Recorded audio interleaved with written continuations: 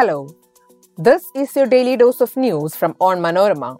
I am your host, Susan Jo Philip, and these are the major news stories of the day. First, we have a news from Kerala. Kerala General Education Minister V. Shivankutty announced the results of the higher secondary and vocational higher secondary examinations on Thursday. 82.95% students passed the exam. A bill for protection of domestic workers' rights and home nurses to be soon in Kerala. Congress Party General Secretary Jairam Ramesh said 1 month's ego and desires for self-promotion has denied the first tribal woman president her constitutional privilege to inaugurate the complex over the inauguration of the new parliament building by PM Modi. The Kerala High Court has refused to extend an interim order allowing schools under the CBSE to conduct vacation classes for children above 14 years of age. And last, a new report by the Walk Free Foundation says that with 1.1 crore under forced labor, India tops nations, driving people to modern slavery. Let's get into the details. Kerala General Education Minister V. Shivankutty announced the results of the higher secondary and vocational higher secondary examinations on Thursday.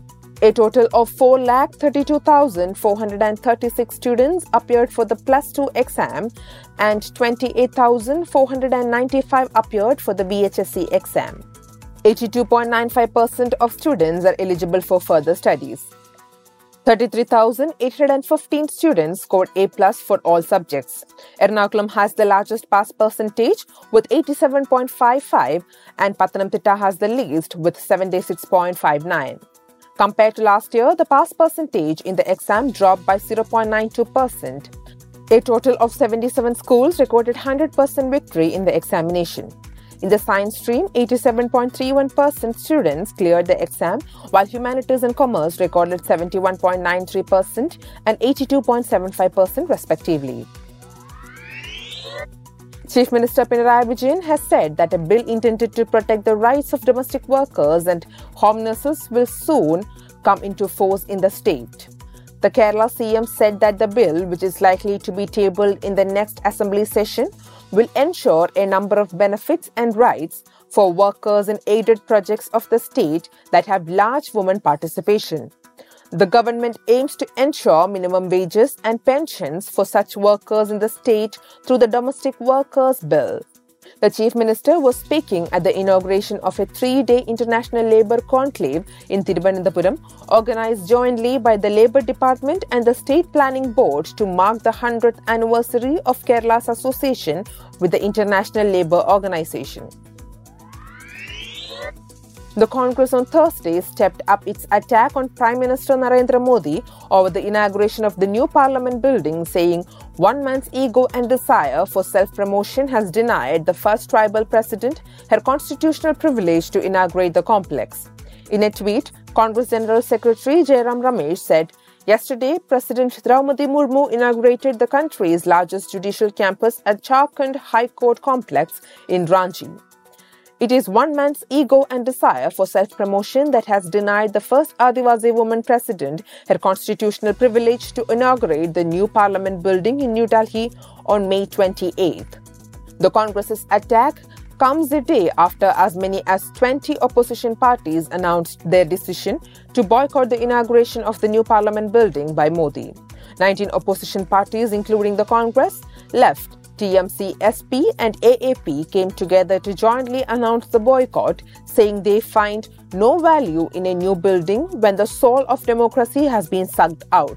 Separately, AIMIM chief Asaduddin Awaisi said if Lok Sabha Speaker Om Birla does not inaugurate the new parliament building, his party would not attend.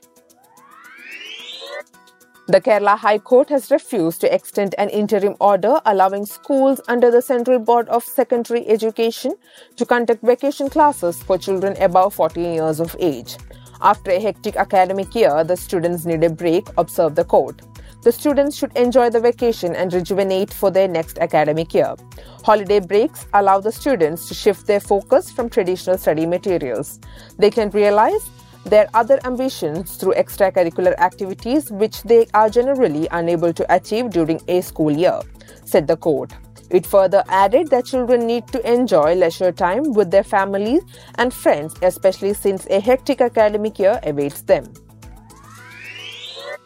The world's 20 richest countries are fueling forced labor and account for over half the estimated 50 million people living in modern slavery, according to a report released on Wednesday. The report by the Walk Free Foundation, a rights group that focuses on modern slavery, said 6 members of the group of 20 nations have the largest number of people in modern slavery, either in forced labor or forced marriage. India tops the list with 11 million, followed by China with 5.8 million, Russia with 1.9 million, Indonesia with 1.8 million, Turkey with 1.3 million, and the United States with 1.1 million. Most of the countries with lowest prevalence of modern slavery, Switzerland, Norway, Germany, Netherlands, Sweden, Denmark, Belgium, Ireland, Japan, and Finland, are also members of the G20, the report said. That brings us to the end of this episode. Thanks for listening to Daily News Dose, hosted by me, Susan Jo Philip. Daily News Dose podcast is produced by Vishnu Muralidharan with technical production by Idea Bro Studios. Follow Onmanorama.com for detailed updates on the latest news and be sure to come back tomorrow.